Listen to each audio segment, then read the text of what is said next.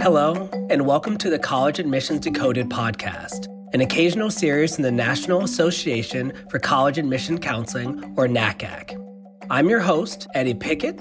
I'm a longtime NACAC member and a member of the NACAC Board of Directors. In my day job, I'm a Senior Associate Dean of Admissions and Director of Recruitment at Pomona College in Claremont, California. NACAC is an association of more than 25,000 professionals at high schools, colleges, universities, and nonprofit organizations, as well as independent counselors who support and advise students and families through the college admissions process. Our topic today is historically Black colleges and universities, or HBCUs. Some of you may be very familiar with these extraordinary institutions. For others, this may be an introduction or reintroduction. First, a little background. Historically Black colleges and universities were established in early 19th century to provide undergraduate and graduate level education opportunities to people of African descent. Back then, Black students were unwelcome at existing public and private institutions of higher education, resulting in a lack of higher education opportunities for an entire race. Today, there are 107 HBCUs in the United States, located mostly in the South and Southeast. Let's just run down a few, and I put few in air quotes, wink, wink, names of people you may know who are HBCU graduates. Martin Luther King Jr., Samuel L. Jackson and Spike Lee from Morehouse College, Toni Morrison, sisters Debbie Allen and Phylicia Rashad, and Thurgood Marshall at Howard, stand-up comedians Wanda Sykes and Marlon Wayans, actors Chadwick Boseman and Taraji P. Henson, football legends Jerry Rice and Walter Payton, musicians P. Diddy, Yolanda Adams, Erykah Badu, Toni Braxton and Wale, Oprah Winfrey, the late, great John Lewis, and a couple people who aren't also highlighted all the time, but should be, some Black women. We've got Deborah A. Cole, who is the president and CEO of the Citizens Bank, one of the oldest Black-owned banks still in existence. And even our own, Shonda T. Ivory, who's a director of special projects and one of the producers here of this NACAC podcast. From million-dollar investments by some of the country's most prominent philanthropists, to Deion Sanders bringing notoriety back to HBCU football, to the election of Kamala Harris, a Howard graduate, to the Vice President of the United States, HBCUs are having a moment in public's consciousness. I'm joined today by two NACAC members who know a lot about the college admissions process and HBCUs. First, we have Tahara Crawford, Director of College Placement at People's Preparatory Charter in Newark, New Jersey. Hello. It's nice to see you again, Tahara. Tahara and I are both on the NACAC board right now, so we spent some time together. And next up, we have Joseph Montgomery, or as he said today, Mr. Joe, Vice President of Enrollment Management and Student Success at Tuskegee University in Tuskegee, Alabama. Eddie, thanks for having me. Yeah, we're excited to have you both. As a person who has multiple HBCUs in my own family, I'm excited to have this conversation. So we're just going to jump in. Can you both tell us a little bit about your background and the work you do with HBCUs? I think we'll start with Joe. Well, my background started in my undergrad. I started with historically Black colleges and universities as a first-generation student in 1996 at Voorhees College. It's located in Denmark, South Carolina. And then I continued at Voorhees and started my admissions career there. And then later had some what I call big historically Black college and universities experiences at the North Carolina A&T State University, where I worked in admissions and also obtained a graduate degree from A&T. Shout out to A&T and that track team right now, too. If anybody watches college track, they've been a top track team for the last couple of years. Tahara, what about you? So, like Joe, I am a double HBCU graduate. I have done my undergraduate education at the Standard of Excellence, Hampton University in Hampton, Virginia, and then went on to become a legal eagle and got my Juris Doctorate from North Carolina Central University School of Law. And I like to say that I, in a self self-proclaimed HBCU expert because every single person who has gone to college in my family has gone to an HBCU on the undergraduate level. So we cover a lot of different institutions and a lot of different experiences. So I tell the people all the time that it is a lifestyle choice for us that runs very deep. I love that. And shout out to those Pirates at Hampton. That was one of the first college campuses I ever visited. My aunt went there, and so I used to go hang out with her. So always fun, and I love me some Hampton. Life-changing. Yes, ma'am. HBCUs have always offered access to higher education. Can we talk a little bit about why that access to higher education is even a question today? So I think that, Eddie, that when you have conversations with extended family members, church members, and so on that are in the professional world, you begin to realize that the incubation point of their career started at historically black colleges and universities. But we have a tendency of masking behind where we got our professional degrees from, and it doesn't highlight the hard work that was done at the historically black college or university to really kind of set the trajectory for people in our community who we view as being successful, teachers, doctors, lawyers, and the likes.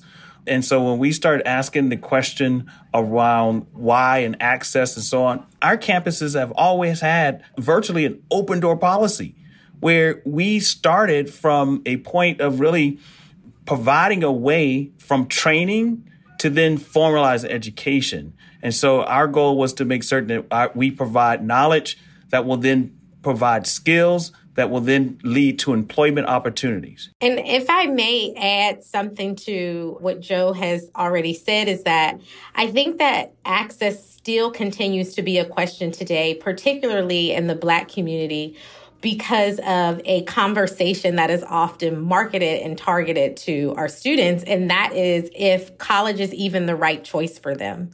And so I think, we could debate all day if college is right for everyone and that whole conversation, but I think often what happens with a lot of students in our community is that we have this conversation of, are you ready? There's a readiness conversation. Do you have the soft skills and the non-cognitives to make the transition? That I think may be intimidating for a lot of students. And so it may seem as if higher education is not as attainable or not accessible for many of our students. And I think that HBCUs kind of lead the charge in dispelling that myth often. I love that idea of dispelling the myth. That's one of those pieces we always talk about. Like, what assumptions are you making about these people that you may or may not know? And thinking about community, Tara, you said something about community in there. I want to pick up on that idea of community. So what do HBCUs offer students that other institutions may not? And let's just start with homecoming, because we got to talk about homecoming at HBCUs. Oh, gosh. Listen, homecoming is so big that I have started planning 2 years in advance for homecoming 2022 and being on the yard and what that's going to bring. But really, to answer your question is that there are many life lessons and experiences that will happen at a HBCU that I would argue cannot happen anywhere else. There is a pivotal period in every young person's life that college, is meant to help guide you through. And I think that to do that and have the opportunity to have this self-exploration in a place where you can, what I like to say, fail forward and achieve at the same time with a community of people who can be your peers, can be your elders. They offer support and guidance, and they also offer condemnation when appropriate too. And I think that can never be replicated or duplicated in any other way in any environment. And homecoming is to me, a manifestation of all of that. It's a manifestation of all of the love and the journey and the experiences that we've had together. And so it's just like a family reunion. You gonna start singing some OJs with that too? I would love to sing some OJs.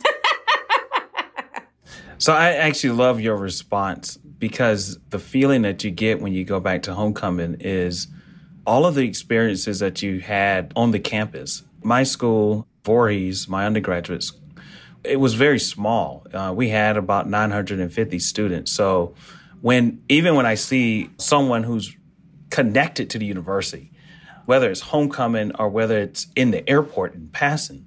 It's like seeing a family member. And because of that shared experience on a campus that's in a very small town, there is an immediate connection to us understanding the path that we travel to get to where we are, and then see life grow and develop beyond the walls of Voorhees is special to me.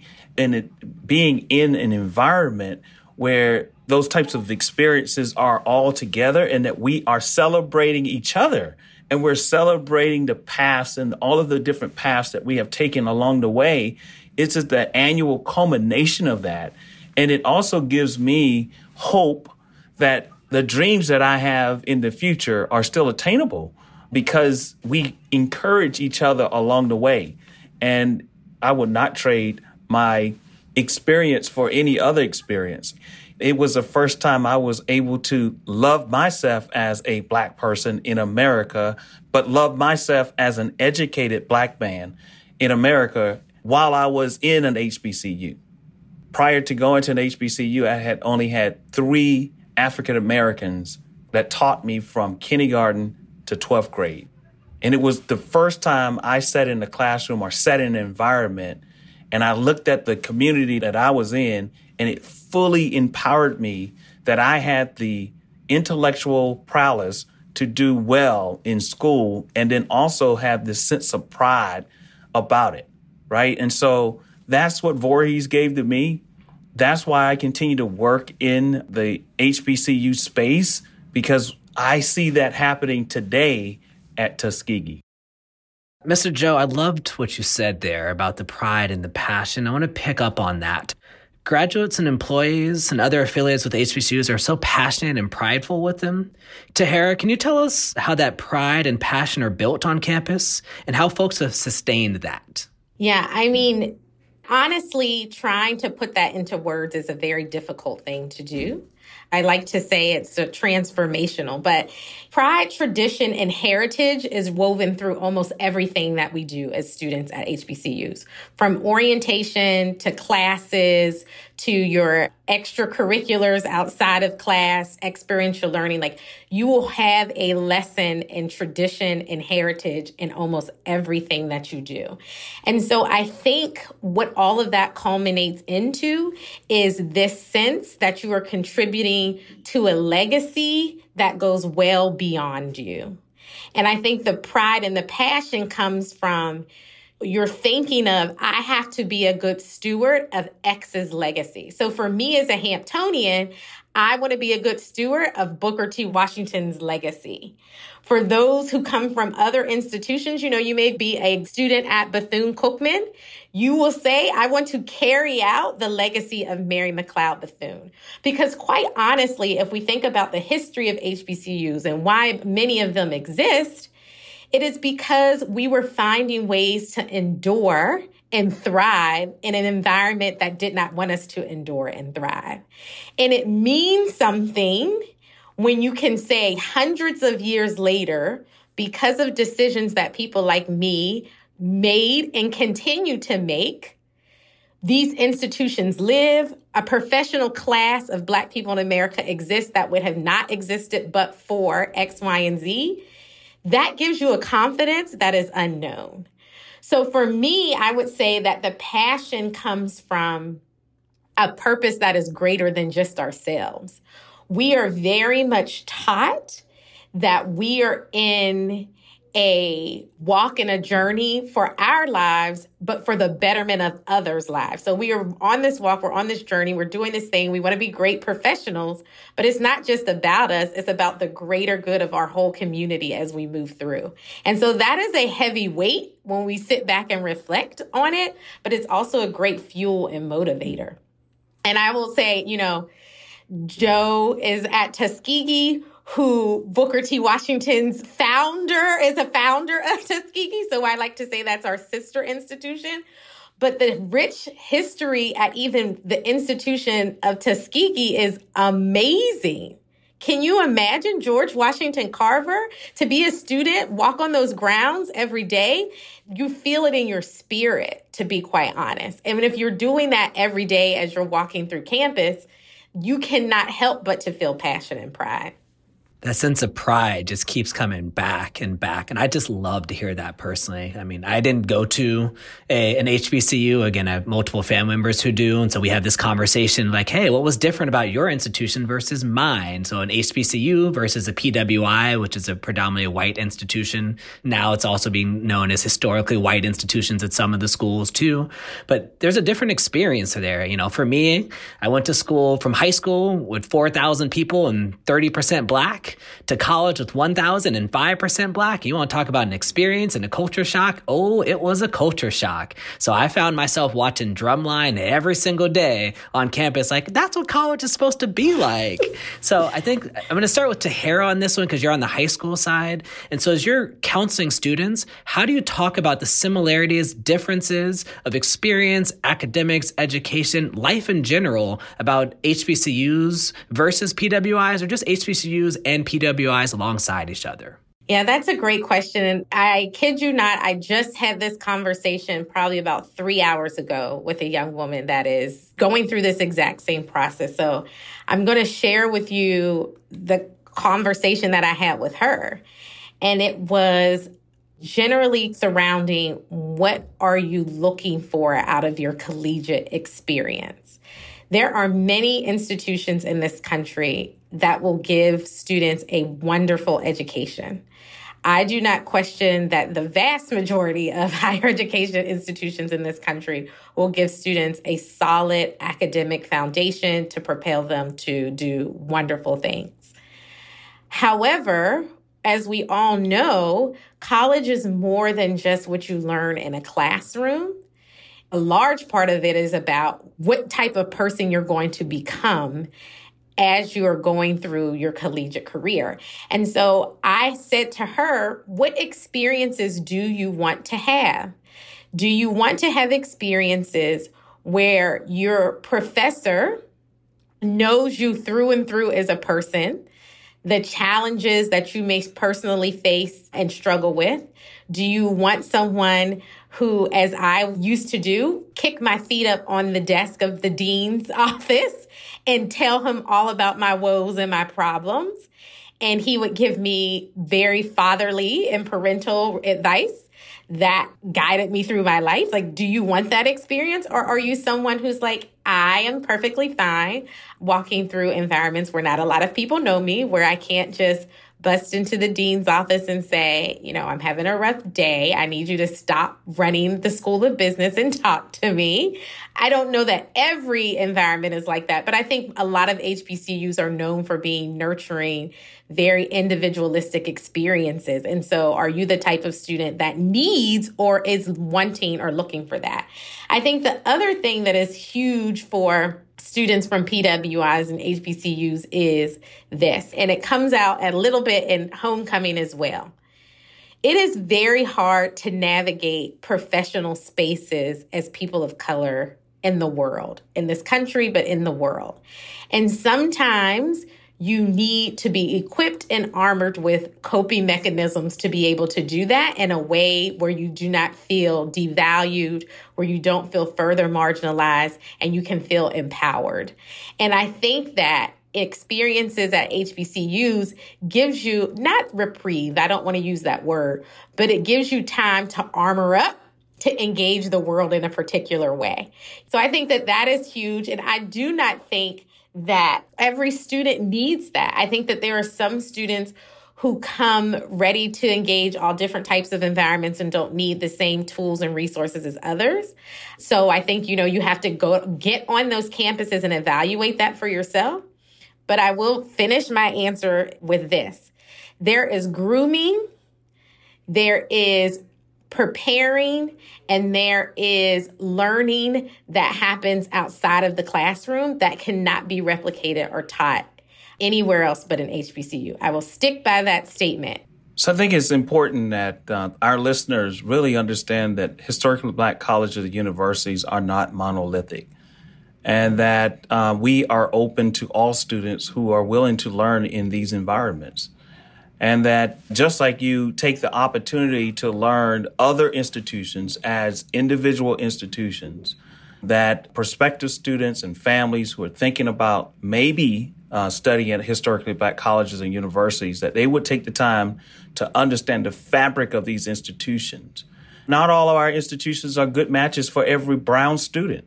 Not every non-Brown student should match with a PWI.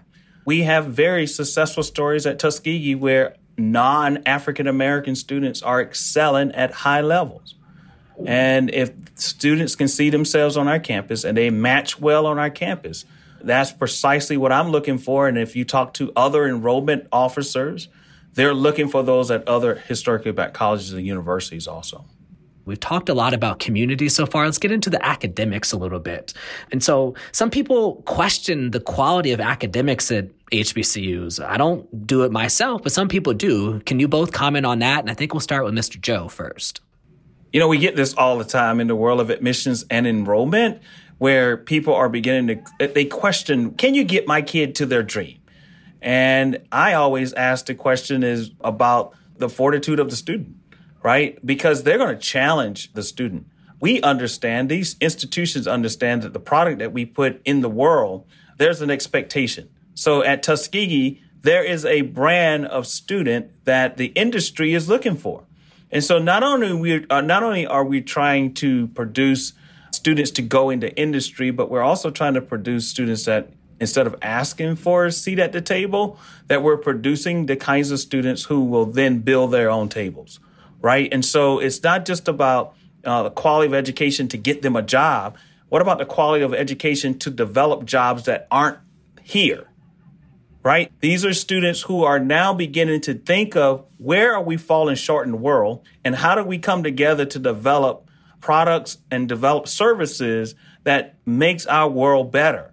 So when you start asking me questions about quality of education, well, Tuskegee, we have an influence of Black veterinarians. Over 74% of all Black veterinarians in America came through Tuskegee. Say that again.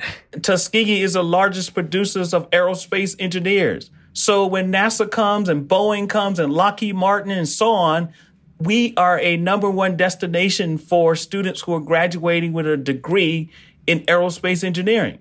So when people start asking me questions about the quality of education at our institutions, we are not subsidizing the education because you're brown. What we're doing is we're saying, okay, you are at the starting line, and your starting line happens to be behind the starting line of other people. But it doesn't mean that you can't get to the finish line. You can get to the finish line, but it may not be in a 4-year graduation rate. It may not be in a 5-year graduation rate. It may be that you are here for 6 years. These whole things about rankings and completion rates and so on, it is, how about all the students that we help get to par and they transition out of our institutions and then become successful at the other institutions, right? So our work is not just about the completion rate, but our work is, what did we do to influence what's happening in our community of people? And Joe honestly took the words out of my head. I was going to say my mouth, but out of my head, is that there seems to be this correlation often with graduation rates and quality of academic experience. And HBCUs, I think, often suffer from just people making this correlation. Well, how many people are you graduating and things like that? But I tell people all the time, yes, that is somewhat of an indicator of academic preparation there.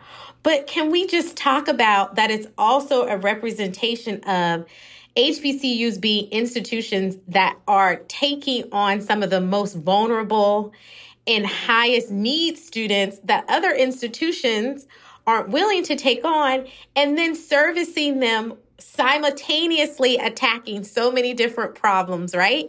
While being underfunded and under-resourced. Truth. Absolutely the truth. I think there's two things I want to pick up on there. There's a finance question, which we're going to get to after, but the academic quality and some of the statistics, let's dive in a little bit into that. We'll just use STEM as the example. So Howard is the number one producer of Black pre-med students. Xavier University of Louisiana in New Orleans is the number one producer of Black medical graduates, and they only have 2,500 students.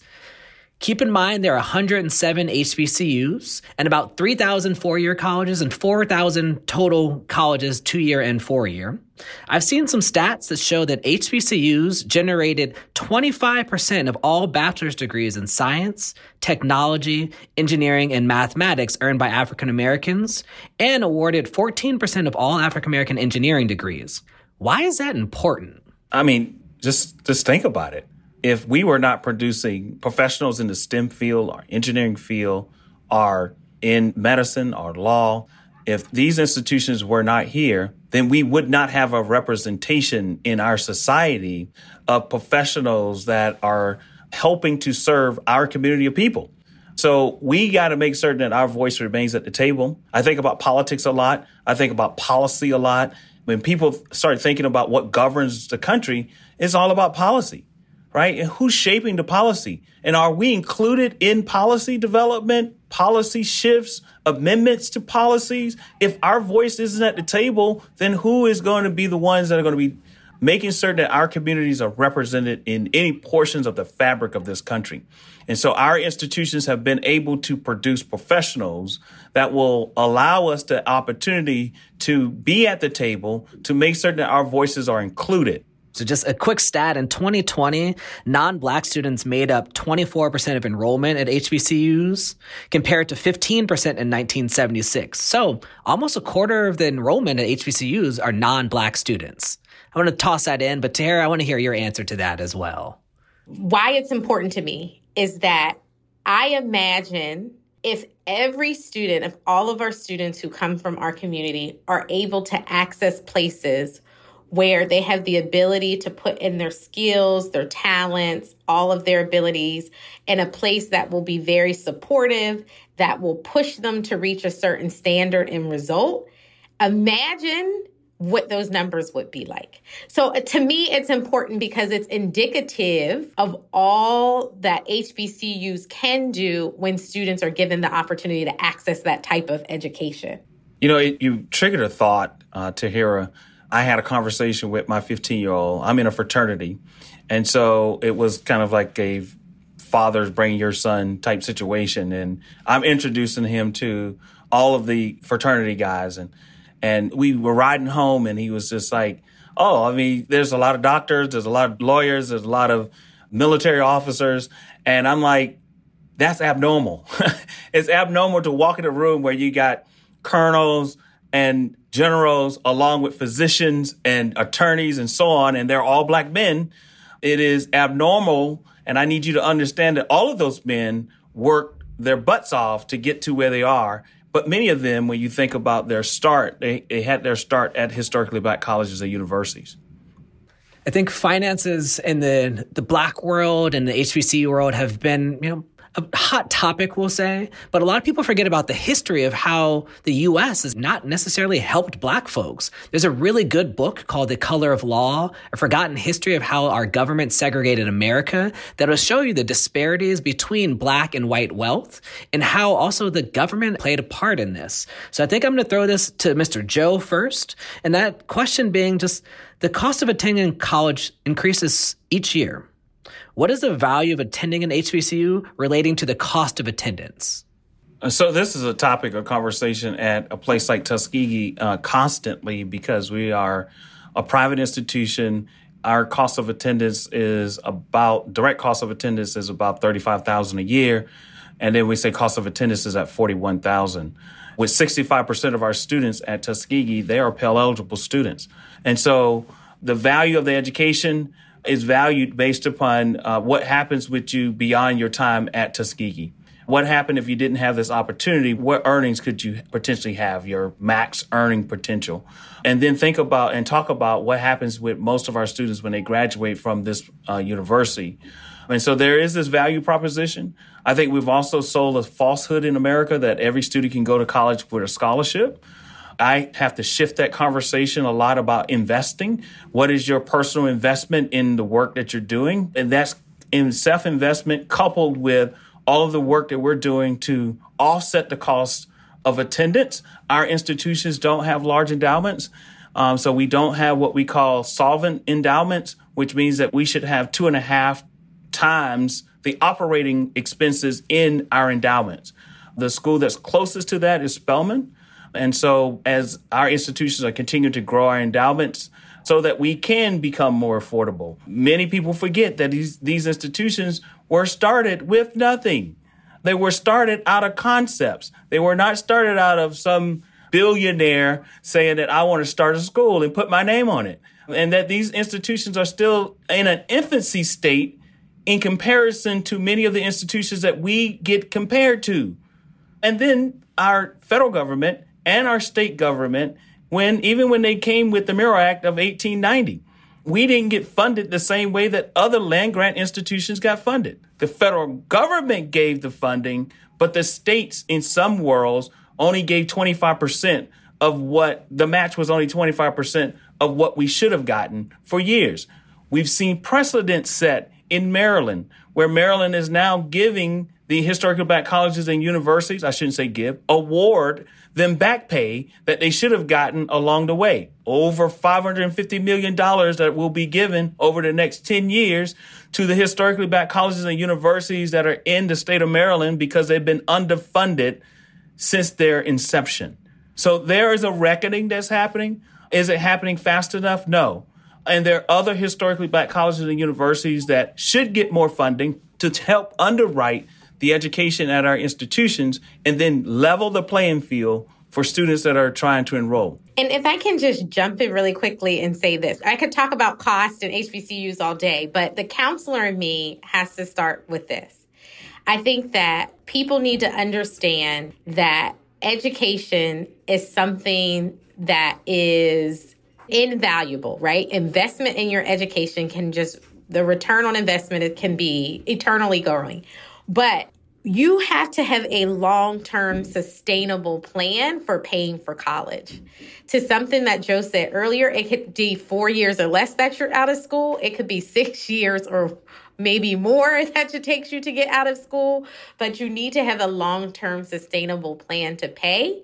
And as you already mentioned, Eddie, school increases every single year. So when you're looking at going to any institution, you have to think about paying for the long haul. But with that said, what often happens in conversations about HBCUs and costs is we tend to focus on a very select few institutions. And most of those institutions tend to be the HBCUs with some of the higher sticker prices. There are 107 HBCUs. There are some that are a steal with sticker price. Tuition, room, board, the whole shebang, you would probably look at it and say, are you kidding me? I think we often focus on a certain school or certain few type of HBCUs when we talk about costs. And we need to diversify that because there are some HBCUs that have quality, wonderful educations and experiences that the cost is unheard of in today's higher education market. And then I personally just have to tell this story really quickly. I went to the only undergraduate school that gave me $0. Every other school that I applied to gave me either a full ride, partial scholarship, what have you. It is important for me to share that with people because there are sacrifices that my family fortunately had the ability to make for me to be able to be at the institution that I wanted to be at. That is not something I regret, not one day. My parents, and I think I can speak for them, do not regret the sacrifices that they had to make for me to be able to go to Hampton because it was that impactful for my life and it made such a huge difference for the person that I was going to become. I'm afraid that's all the time we have today. So I want to thank our guests, Tahera and Mr. Joe, for a great conversation. And thanks to you in the audience for joining us for this conversation of NACAC's podcast. College Admissions Decoded is a podcast from NACAC, the National Association for College Admission Counseling. It is produced by LWC Studios. Kojin Tashiro produced this episode. If you would like to learn more about NACAC's guests, our organization, and the college admissions process, visit our website at nacacnet.org. That's NACACNET.org. Please leave a review and rate us on Apple Podcasts. See you next time on College Admissions Decoded.